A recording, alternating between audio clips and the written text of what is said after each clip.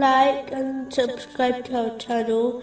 Leave your questions and feedback in the comments section. Enjoy the video. Continuing from the last podcast, which was discussing chapter 80, verses 40 to 42. And other faces that day will have upon them dust, blackness will cover them. Those are the disbelievers, the wicked ones. In a narration found in Sahih Muslim, number 6579, the Holy Prophet Muhammad, peace and blessings be upon him, warned that the truly bankrupt Muslim is the one who accumulates many righteous deeds, such as fasting and prayer, but as they mistreated people, their good deeds will be given to their victims, and if necessary their victims' sins will be given to them, which will cause them to be hurled into hell.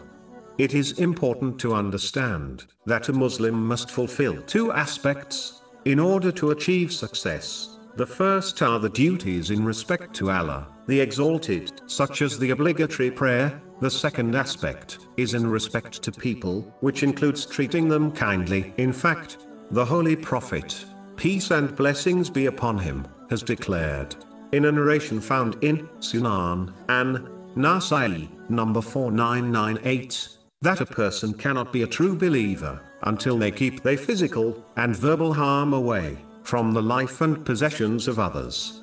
It is important to understand that as Allah, the Exalted, is infinitely forgiving, meaning, He will forgive those who sincerely repent to Him, but He will not forgive the sins, which include other people, until the victim forgives first, as people are not so forgiving.